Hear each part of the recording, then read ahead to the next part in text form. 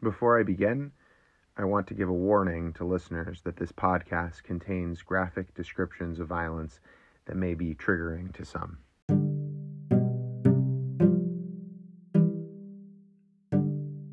So do we still do the seventh inning stretch when nobody is there that actually needs to stretch? An MLB executive likely asked another during a discussion about conducting a baseball game without fans. And do we still play a hitter's walk-up music when there isn't anybody in the stands to respond to the hype? Another likely asked as logistics continued to be discussed.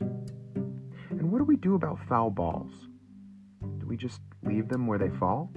After all, fans typically act as a stadium's Roomba, an automatic cleaning protocol where people race and wrestle with one another to pick up the free souvenirs. But with that typical solution out of operation, this odd question had to be asked. Now, while such conversations may have taken place just recently, when Major League Baseball announced a tentative proposal to proceed with an abbreviated season of crowdless baseball, all played at a neutral site, they could have just as easily taken place in April 2015, when the Baltimore Orioles hosted the Chicago White Sox at Camden Yards with literally no fans at all.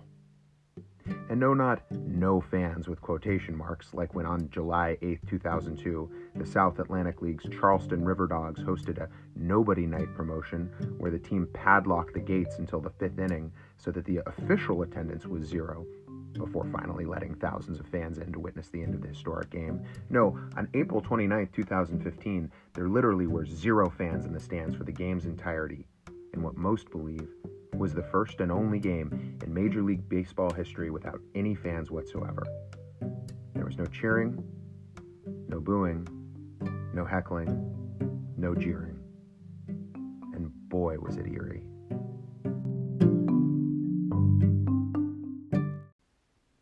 The Orioles starting catcher that day, Caleb Joseph, said, "You can prepare for it mentally, but until you literally are in the middle of a baseball game and there's not one person in the stands, it's just so odd." Joseph had unsurprisingly never played under such circumstances and wasn't sure how to proceed. So he tried to go about the day as he normally would, waving toward the empty seats as if they were filled with members of Orioles Nation, and even going to the area normally reserved for autograph seekers and pretending to sign mementos for imaginary fans. But despite the people in the game's best efforts to go about business as usual, it was nothing of the sort. The umpire that day, Jim Lane, was known for loud and dramatic strike three calls, a signature move that delighted fans. But that day, with nobody in the stands, it just felt odd and out of place. And so Lane made his calls with subtlety and reservation. As many players are apt to do, Orioles first baseman Chris Davis made it a habit that season to toss the ball into the stands after recording the final out of an inning, so that a lucky fan had a souvenir for the day.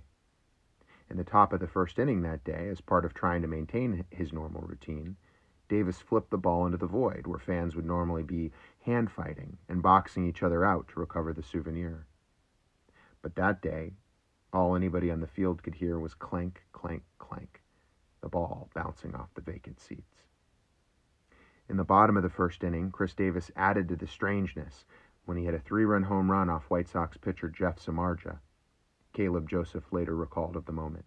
When Davis hits a home run at that stadium, people go nuts.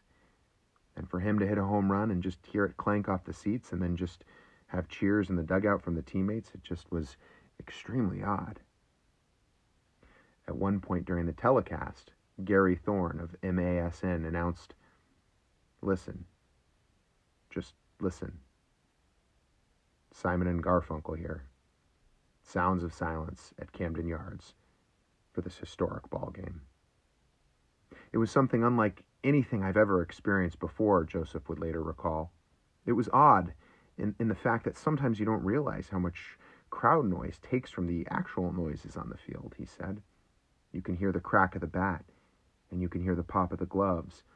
But when there's literally nobody in the stands, it's even more magnified.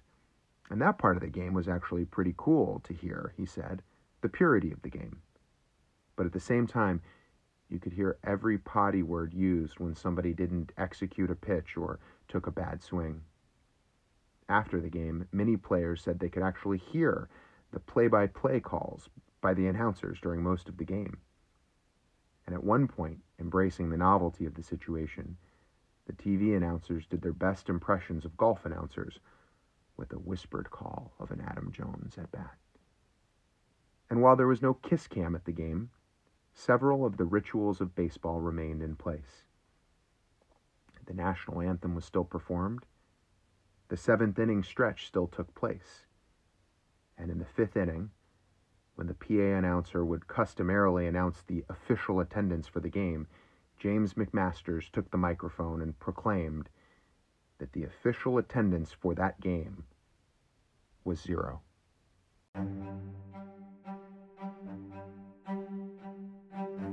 Until the past month or so, the story of the crowdless game only popped up in a small set of publications once a year on the anniversary of the event as sort of a piece of baseball trivia, a did you know of sorts. The answer to the question, what is the fewest number of fans who have ever attended a Major League Baseball game type of question. But now, after Major League Baseball has floated a tentative proposal to play an entire abbreviated season at a neutral site without fans, the story about that Orioles-White Sox game has taken on a new life and served as a potential reference point or benchmark for what may be on the horizon. Never mind the fact that a more apt precedent existed long before April 2015. In the East Coast Athletic Conference in 1989, after all, a measles outbreak caused the entire conference tournament to be played without fans. But it is this game, the first and only game in Major League Baseball history to be played where the gates were closed to fans, that is making the rounds, if you will, in this sportsless media cycle. I really struggled with writing and recording this podcast. Part of me wanted to focus exclusively on the game itself, the game where it was so quiet that players in one dugout could hear players in the other strategizing, the game where there was nobody in the outfield bleachers to chase down home run balls, which instead clanked their way through the empty stands, echoing in the eerily silent stadium. That, of course, is an interesting story on its own. And that is the story that's going around right now in the media, as the Nippon Professional Baseball League has been experimenting with fanless exhibition baseball games in Japan. And it's looking more and more likely that if there is baseball in America in 2020, it will also be without fans. But why the game was played, with the games locked to the public, seems to have gotten lost in this media cycle. All that's told is a reductive 1 to 2 sentences about how violence in the streets of Baltimore required the partial closure of Camden Yards so that baseball could be played when law enforcement had more pressing tasks to address. But that's not the whole story. It's not even close. And while some people don't like mixing politics with sports, after all, the latter to most is viewed as the escape from the former, I realize that when you choose to say nothing, you are still making a political statement. And here, if one skips over the story of police brutality, the story of what happened to Freddie Gray on April 12, 2015, the tragic death of a 25-year-old African-American man that helped spark the grassroots movement in April 2015 referred to as the Uprising, one is still making a political statement, a statement that it is okay to forget. And if one glosses over the demonstrations, the vigils, the marches, the peaceful demands for justice that took place between the death of Freddie Gray and the so-called crowdless game, one is implicitly adopting the cut-and-paste narrative featured in the flashback coverage in circulation today. That riots, led by thugs and looters, created a public safety crisis which required the Baltimore Orioles to close that game off to fans. A narrative that some have said is an all-too-convenient way of casting to the side and minimizing the other events in Baltimore 2015. A way for the rest of the country to repeat the all-too-common refrain that, hey, nobody likes police brutality, but violence as a response is never the answer. And then file away the other events in April and offer the same tired platitudes about healing and coming together while returning to the status quo.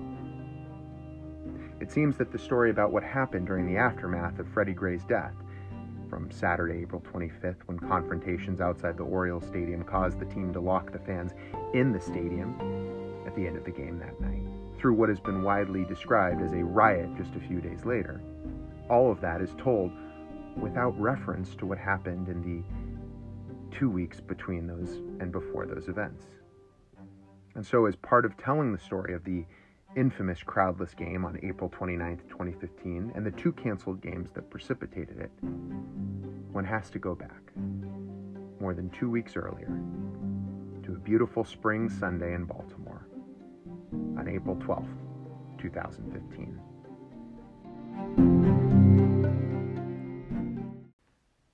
On Sunday, April 12, 2015, in the inner harbor of Baltimore, the Orioles were playing host to the Toronto Blue Jays.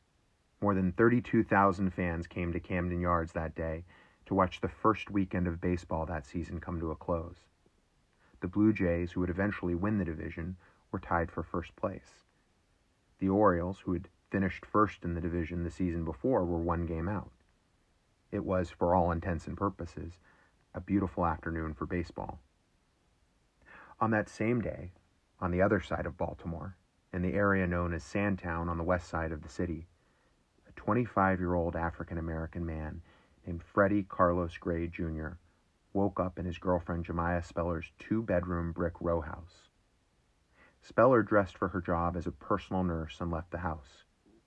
Gray pulled on a Lacoste sweatshirt, dark jeans, and electric blue New Balance sneakers, and headed to meet his 2 best friends on North Avenue.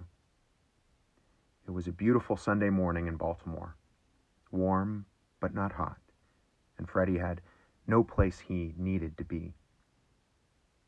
For many people in the Charm City, it was the type of Sunday where the season started to change and hope and possibility felt like they were around every corner. The baseball season had just started, and the city of pleasant living seemed ready to live up to its nickname.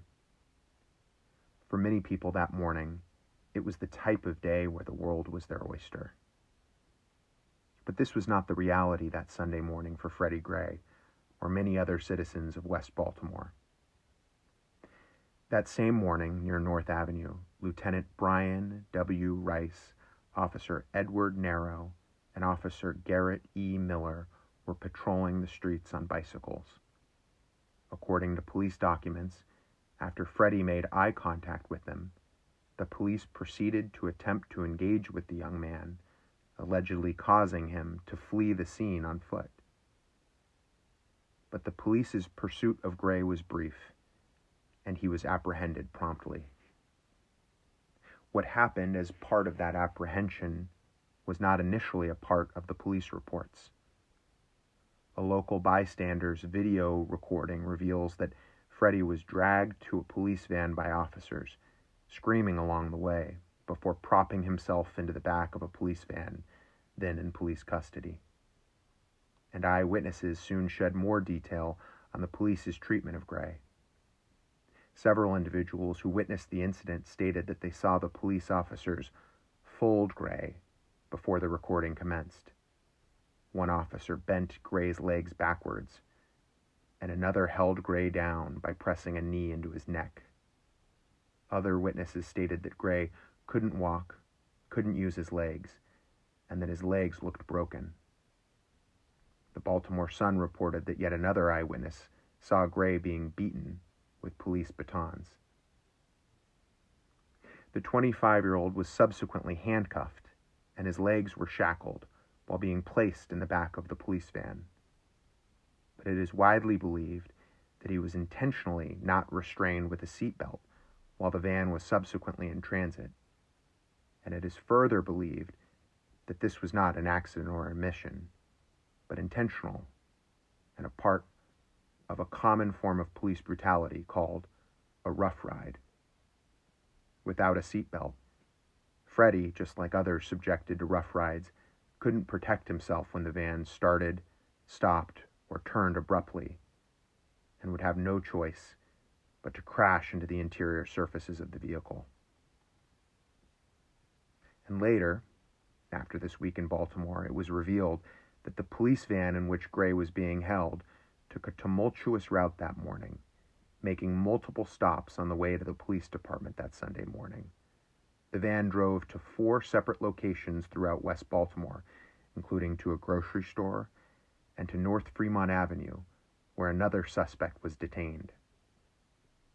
The van did not arrive at the West District Police Station until 9:24 a.m., or until 45 minutes after Freddie was first taken into custody. When the police arrived, Freddie was severely injured. Paramedics on site treated him for 21 minutes, to no avail. Freddie was in a coma. He was subsequently transported to the University of Maryland R. Adams Cowley Shock Trauma Center at 9:45 a.m. Over the course of the week that ensued in Baltimore after Freddie's arrest, his condition never improved. Freddie suffered from total cardiopulmonary arrest. He was resuscitated, but he never fully regained consciousness.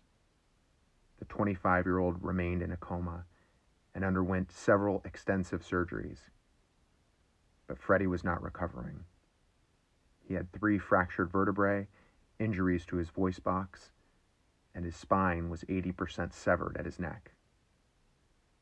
And on April 19, 2015, exactly 1 week after the arrest, with the Orioles tied for first place and playing the Red Sox in Boston, Freddie passed away. An autopsy report, which was obtained by the Baltimore Sun, found that Freddie likely received the injury when the van he was in suddenly decelerated. Dr. Carol Allen, an assistant medical examiner, later testified that Gray's fatal neck injuries, resembling those suffered in a driving accident, were caused by abrupt force to his neck during his transport, when he could not see outside the van to predict sudden stops, starts, or turns. Freddie Gray was just 25 years old.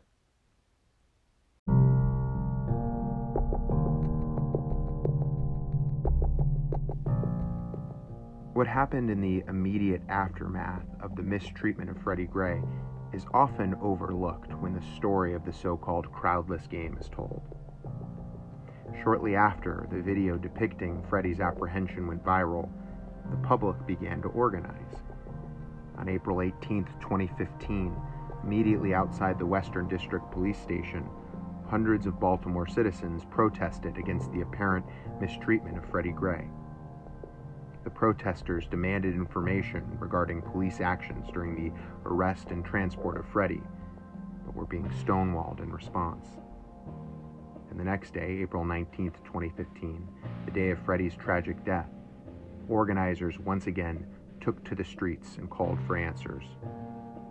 The identities of the officers involved in the incident still hadn't been revealed, and the public grew suspicious that they were witnessing a cover-up. 2 days later, on Tuesday, April 21, 2015, after 2 more days of peaceful protests in Baltimore, the police department finally released the names of the officers involved in Freddie's arrest. That night, protesters marched from the site of Freddie's arrest on North Avenue to the Western District Police Station. The demands for justice echoed through the streets of the monumental city for the 4th straight day of peaceful protests. And those demonstrations continued over the next few days, all without incident. In fact, on April 22, 2015, the Baltimore Fraternal Order of Police Lodge 3 said in a statement that although it disagreed with some of the protesters' rhetoric, it expressed and applauded the fact that to date, the protests had all been peaceful. And on April 23, 2015, after another day rife with activity, the Baltimore Police Department tweeted out that there had been just 2 arrests thus far in the demonstrations, remarking that the protests had been peaceful. But the public was still not getting the answers they desperately sought about what MSNBC was still calling, as of Saturday, April 25th, the unexplained death of Freddie Gray. That afternoon, in anticipation of the city's biggest protest in the aftermath of Freddie's passing, the Baltimore Police Department finally capitulated and held a press conference where the department revealed for the very first time that the officers had not buckled Gray in the back of the police van, something the police chief said there was no excuse for. What has unfortunately fallen out of many accounts of what happened between Freddie's untimely death and the events the following week are the myriad of peaceful, decentralized, and organic demonstrations that took place throughout the city. Little ink has been spilled about the late-night candlelight vigils in the streets outside the Baltimore Police Department held in remembrance of the fallen West Baltimore native.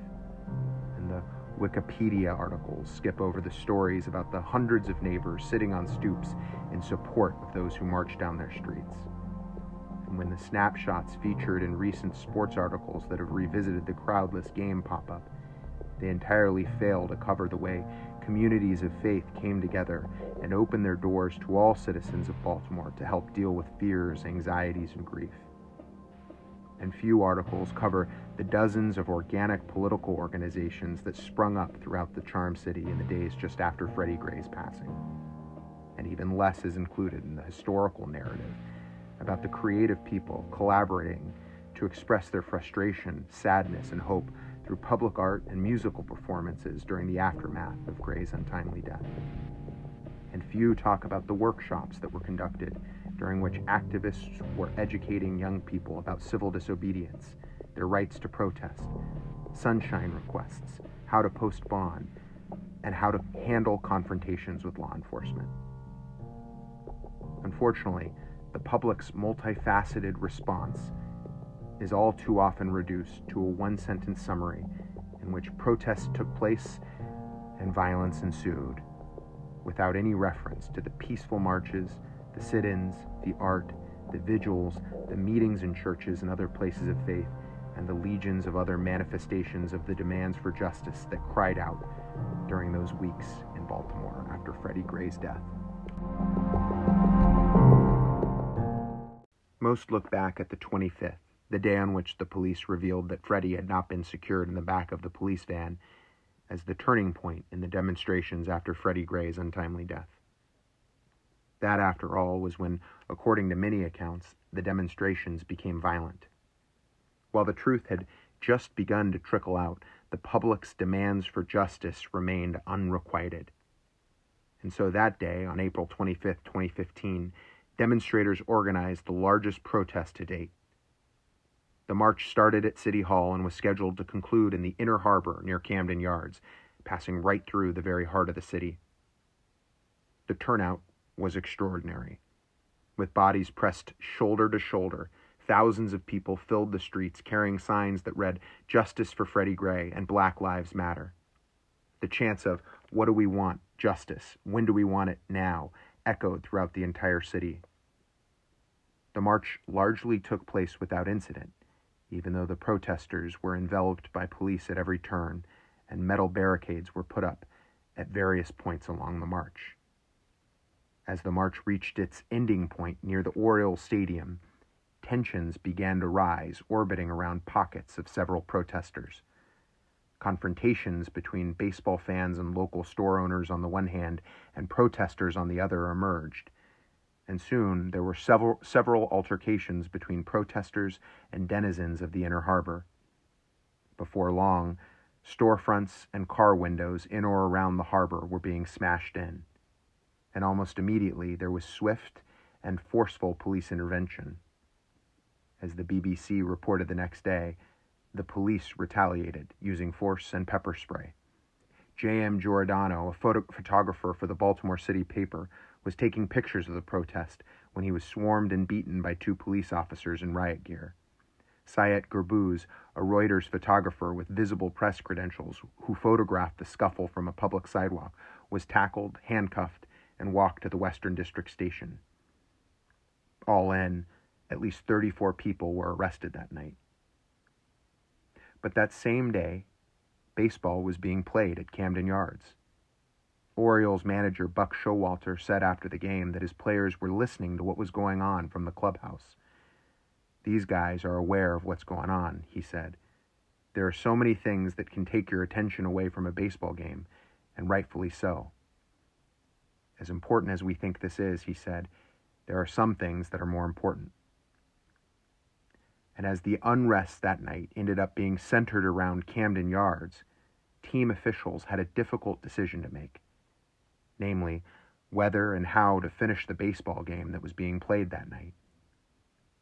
And against the backdrop of sirens in the surrounding streets, in the ninth inning, the PA addresser announced that the stadium was being locked down temporarily to prevent violence in the adjacent streets from spilling into it. And fans were told that they were not allowed to leave until the order outside had been restored. And thus, on April 25th, 2015, the Baltimore Orioles fans, for the first time in stadium history, were locked in to a game. After the Orioles beat the Red Sox that night in extra innings, a fan named Allie Howard exited the stadium. Howard reported, "This is by far the most insane thing I've ever been through." After the game, Baltimore sports radio broadcaster Brett Hollander took to Twitter to argue that the demonstrations negatively impacted the daily lives of fellow citizens and were counterproductive and should be condemned. But Orioles COO John Angelos, the son of the team owner, responded, "Brett, speaking only for myself, I agree with your point that the principle of peaceful, nonviolent protest and the observance of the rule of law is of the utmost importance in any society. That said, my particular source of personal concern, outrage, and sympathy beyond this particular case is focused neither upon one night's property damage nor upon the night's acts, but is focused rather upon the past 4-decade period during which an American political elite have shipped middle-class and working-class jobs away from Baltimore, and then followed that action by diminishing civil rights protections in order to control an unfairly impoverished population living under an ever-declining standard of living and suffering at the butt end of an ever more militarized and aggressive surveillance state. The innocent working families of all backgrounds whose lives and dreams have been cut short by excessive violence, surveillance, and other abuses of the Bill of Rights by the government pay the true price and the ultimate price, and one that far exceeds the importance of any kids' game played tonight or ever at Camden Yards." He concluded, "We need to keep in mind that people are suffering and dying around the United States, and while we're thankful that no one was injured at Camden Yards, there is a far bigger picture for poor Americans in Baltimore and everywhere who don't have jobs and are losing economic and legal rights, and this makes inconvenience at a ball game irrelevant in light of the needless suffering government is inflicting upon ordinary Americans."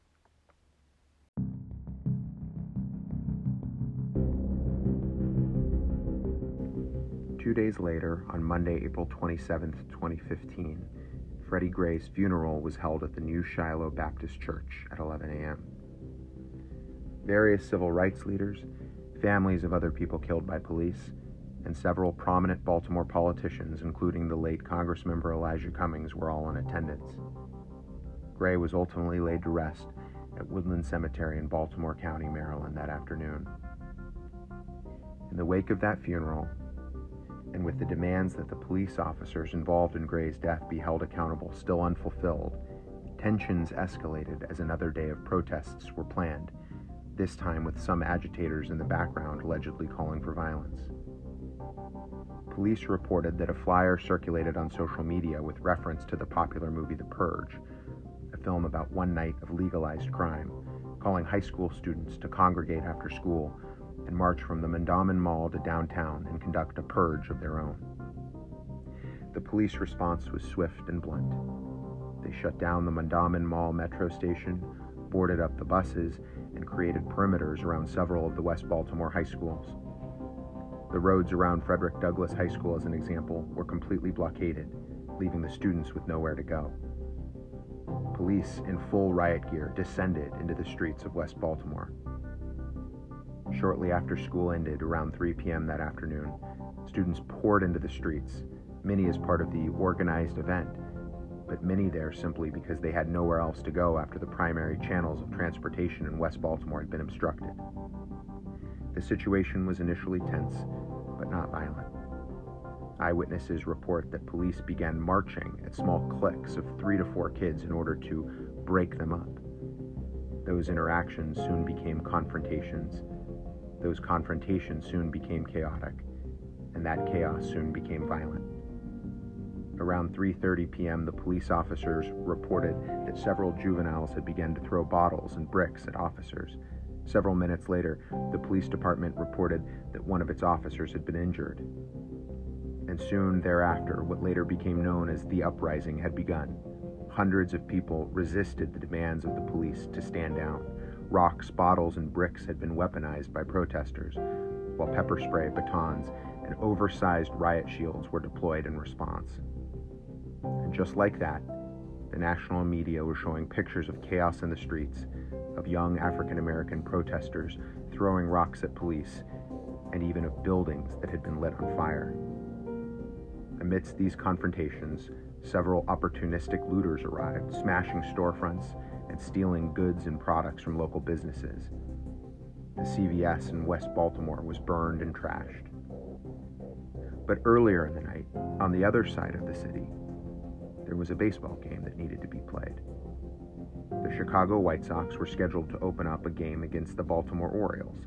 A few thousand people were already in the stands with just under an hour before first pitch, when the violence on the other side of the city started to escalate. Fans continued to stream into the stadium, but just 40 minutes before game time, after consultation with local officials in Major League Baseball, the game was canceled.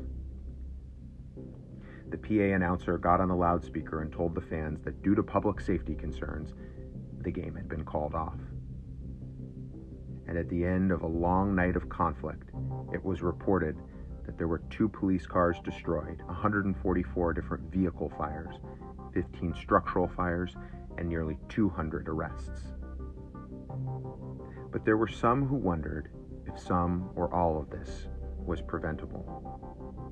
Jenna McLaughlin and Sam Brody, in an article entitled "The Baltimore Riots Didn't Start the Way You Think," capture the accounts of Baltimore teachers and parents in which those witnesses posit that the situation on the west side was tense but stable. Those teachers and parents argue that the police doused fuel into the flames by corralling young folks into a few square blocks, cutting off exit options, shutting down the subway and the buses, all of which had the cumulative effect of preventing the after-school crowd from dispersing and then antagonizing the Baltimore youth. In an interview with Gawker, Meg Gibson, a Baltimore teacher, stated, "The riot police were already at the bus stop on the other side of the mall, turning buses that transport those students away, not allowing students to board. They were waiting for those kids. Those kids were set up. They were treated like criminals before the first brick was thrown." But before any semblance of a dialogue on the national stage could take place about what took place that night, the national media had descended into Baltimore and covered it as a city on fire, depicting images of young African-American men climbing on top of cars and smashing storefronts, and those images were circulating throughout the national press's highlight reels before morning. The night was conveyed to the national audience as a violent riot filled with thugs and looters.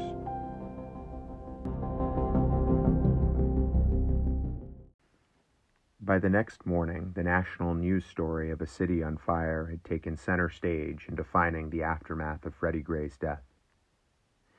The peaceful protests, the candlelight vigils, and the nonviolent marches had become distant memories in light of what was being covered as a self-destructive riot from the night before. Television coverage that morning on April 28, 2015 showed local firefighters still putting out fires from the night before. Reports circulated soon thereafter that the Maryland National Guard would be promptly arriving in Baltimore in order to provide additional support for the local police. But despite the national picture of a city in chaos in need of order and restructuring, it actually was ordinary residents of West Baltimore that were in the streets that morning, sweeping debris, picking up glass, and putting the pieces back together. Literally thousands of people from Baltimore gathered to assist. Local West Baltimore hardware stores in the neighborhood donated trash bags and brooms to help the grassroots effort at cleaning up the wreckage from the night before. Professor Elizabeth Kennedy stated, "Thousands of people came out of their homes on Tuesday morning to clean, to green, to feed, They crossed boundaries and danced together, sang together, prayed together, protested together. Rather than wait for some official call to action, Baltimore just did it.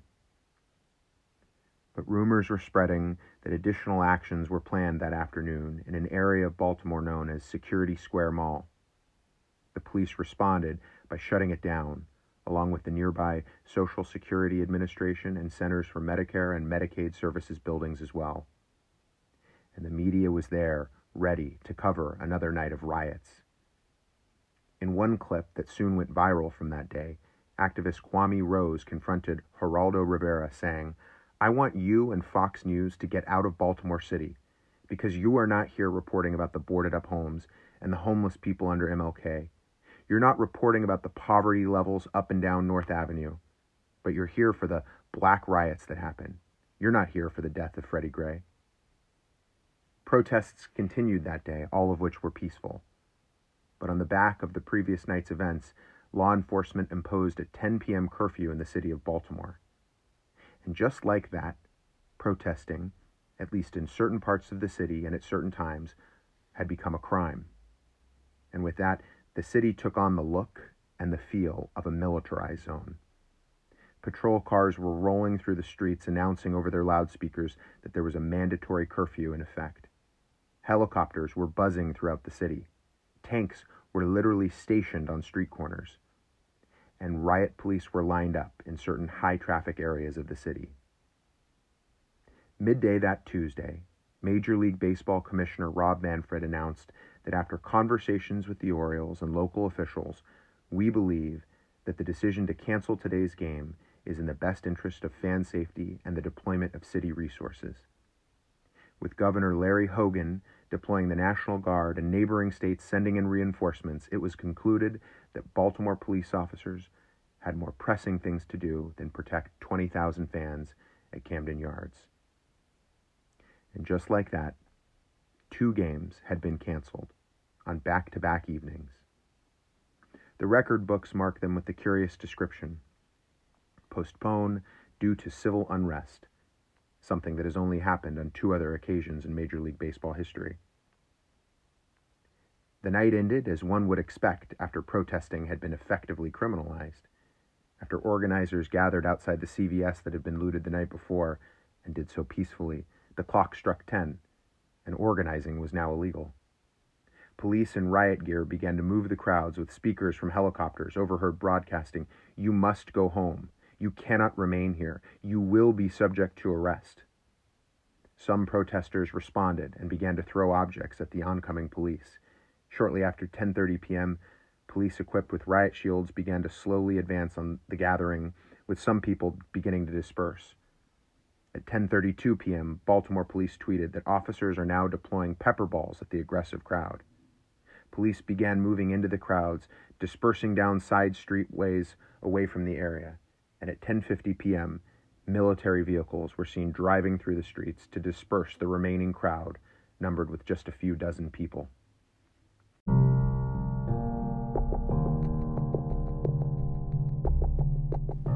There isn't a coherent narrative, though, as to what happened with respect to the game the next day on Wednesday the 29th. 2 games had been canceled on back-to-back evenings, so most suspected that the third and final game of the series would be canceled as well. But there aren't many, if any, reports about how, why, or when the decision was made. But on Tuesday the 28th, it was announced that the Orioles game with the White Sox the next day, Wednesday the 29th, would go forward, but just at a different time and without fans, something that had never happened in baseball history. It wasn't clear whether it was because of scheduling constraints, a concern that the Orioles would be forced to play too many doubleheaders later that season, or just a desire to start to get things back on track. But the game that we described earlier proceeded without any fans in attendance. The game was rescheduled so that it would start at 2 p.m. in an effort to ensure that the game would not conflict with local curfew laws. Sirens could be heard during the telecast that afternoon, and helicopters could be seen flying overhead. The game was over in near record time, clocking in at just 2 hours and 3 minutes. To some, like Kevin Cowherd, the game was a brief return to normalcy and a reminder that there was hope for the city that seemed irretrievably broken. former Congress member and former president of the NAACP, Kwesi Mfume, who stood right outside the left field fence to catch the sounds and glimpses of the game, agreed. "What I sense," he said, "is that there was an effort here to give people for 2 or 3 hours a sense of normalcy during a very disruptive situation." Others thought fans should have been there that day as part of the rebuilding process. City Council President Bernard C. Jack Young and Councilmember Nick Mosby, who represented the areas hit the hardest during the unrest, felt that the game should have been played with fans, so that they could show the world that the city was on the rise again. To others, like Kwame Opam, writing for The Verge, it was a game for no one that symbolized what was wrong with America. Opam wrote, "Men were being paid millions to hit a ball around a field, locked in a fortress, away from a calmed yet tense city, still gripped by abiding desperation. But who was this game for?" she wrote. "Certainly not for the fans. They were locked out of it. It wasn't for the Baltimore just outside Camden Yards, which was currently occupied by soldiers. And it wasn't for Freddie Gray or any of the black or brown men and women brutalized by police because they couldn't watch." And still others, like Alfonso Piazza, saw it as a distraction that took away from what was going on in Baltimore, tweeting, "Media doesn't want to talk about the problem. They only want to focus on the crowdless game." An apt observation for these times, when the story of Freddie Gray has become just a footnote in discussions about fanless sports in the age of COVID-19. And there were those who saw it as a sign that Baltimore had capitulated to protesters. Brandon Herson, a fan who tried to watch the game through the left field gates, called it a surrender to fear. And other fans went even further, mocking the protesters at the first Orioles home game after the crowdless game, holding up signs that said, "Birds' lives matter," and "No Orioles, no peace." And to Saturday Night Live, it was a subject to spoof just 4 days later, when Scarlett Johansson played an on-field reporter at the crowdless game. 2 armed guards were featured on the fake kiss cam, and Saturday Night Live showed a hot dog vendor selling dogs to nobody. The one account that can't be disputed was in the book When the Crowd Didn't Roar. In that book, Kevin Cowherd wrote, "If, as has been suggested, the business of sports is to get us to share uniquely emotional experiences, this game surely qualifies for all those who witness the game."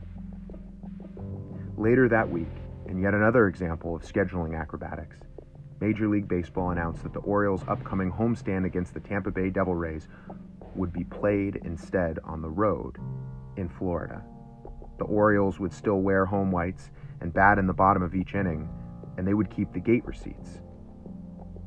And thus, when the week was over, the Orioles had played 1 game in which the fans had been locked in, 1 game in which the fans had been locked out, 2 games had been canceled, and 3 home games were actually played on the road. While the crowdless game in Baltimore took place without incident, the tense situation in the quasi-militarized streets of the city had not come to an end. Protesters were still organized and demonstrating, joining in a chorus of demands that the police officers involved in Gray's death be held to account. And the demonstrations remained nonviolent. But the city remained under tight scrutiny by law enforcement, with strictly enforced curfew laws. Protesting at certain hours was now illegal. And so, unsurprisingly, on April 29th, after the game, nearly 24 protesters were arrested, even though the demonstrations were peaceful. And 2 days later, the story was the same. Mainly peaceful protests, followed by nearly 40 arrests for curfew violations. And on Saturday, May 2nd, 2015, after the largest peaceful rally in the aftermath of the death of Freddie Gray, 46 more people were arrested that night for violating curfew. But a corner was turned when on May 1st, 2015, after receiving a medical examiner's report ruling Gray's death a homicide, state prosecutors said that they had probable cause to file criminal charges against the 6 officers involved in Freddie Gray's arrest and transport. Baltimore City State's Attorney Marilyn Mosby said that the Baltimore police had acted illegally and that no crime had been committed by Freddie Gray. All 6 officers were taken into custody and processed at Baltimore Central Booking and Intake Center. The HBO documentary Baltimore Rising described the city as being in a state of jubilation. Organizers wept, activists danced. By virtually all accounts, the protests as part of the uprising started to dissipate after that weekend. The curfew was lifted on May 3rd, and the Maryland National Guard withdrew completely from Baltimore the next day on May 4th.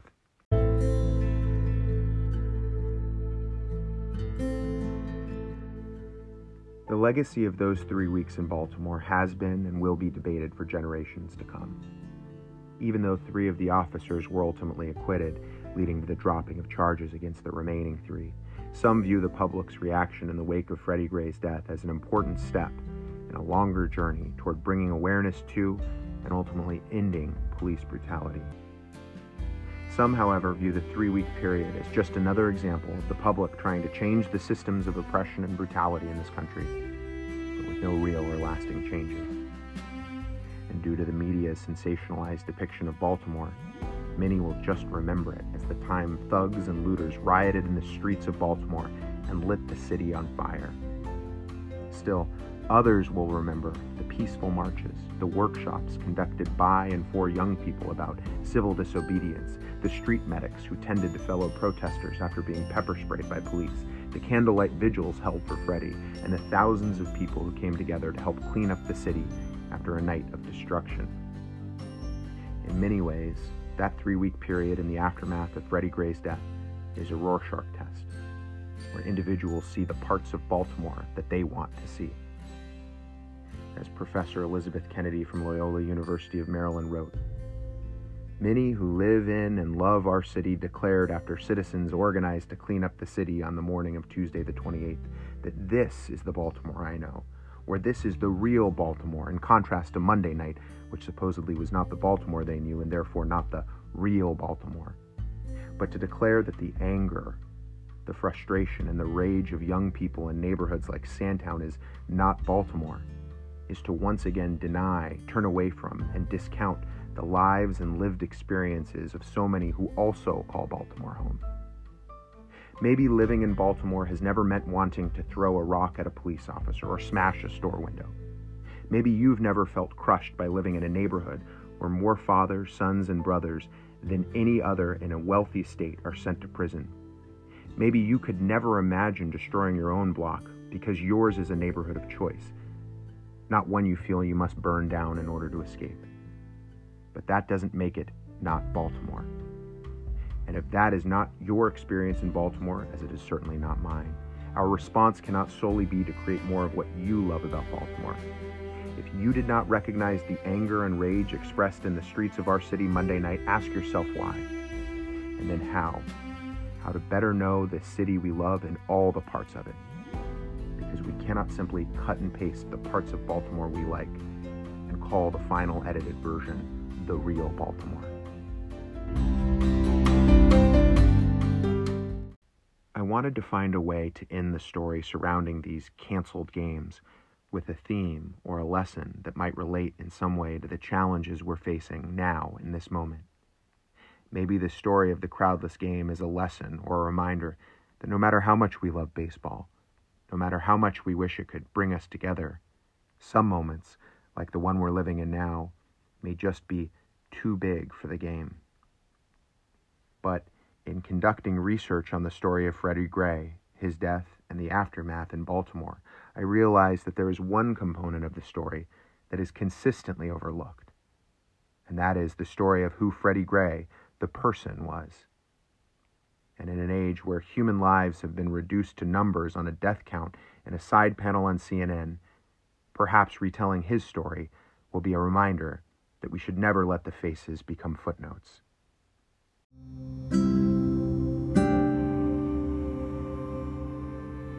On August 19, 1989, in Baltimore, a 25-year-old named Gloria Darden gave birth to twins, Frederica and Freddie. Freddie was named after his father, who was no longer in the picture, and Frederica was nicknamed Missy. Freddie and Missy had an older sister, Carolina, and the family of 4 lived together in poverty, moving frequently from place to place in the west side of Baltimore. Freddie's childhood was a far cry from easy. His mother battled drug abuse for most of his youth, and he struggled with school, later being diagnosed with attention deficit hyperactivity disorder. It was later discovered that Freddie spent a significant amount of his upbringing living in a house with dangerous amounts of lead paint on the walls. Freddie's family described him as a very loving, caring, and respectful young man who always had a smile on his face. At age 11, he was an usher and a choir member at the Mount Royal Missionary Baptist Church. Freddie also had a reputation as a jokester, some referring to him as the little comedian.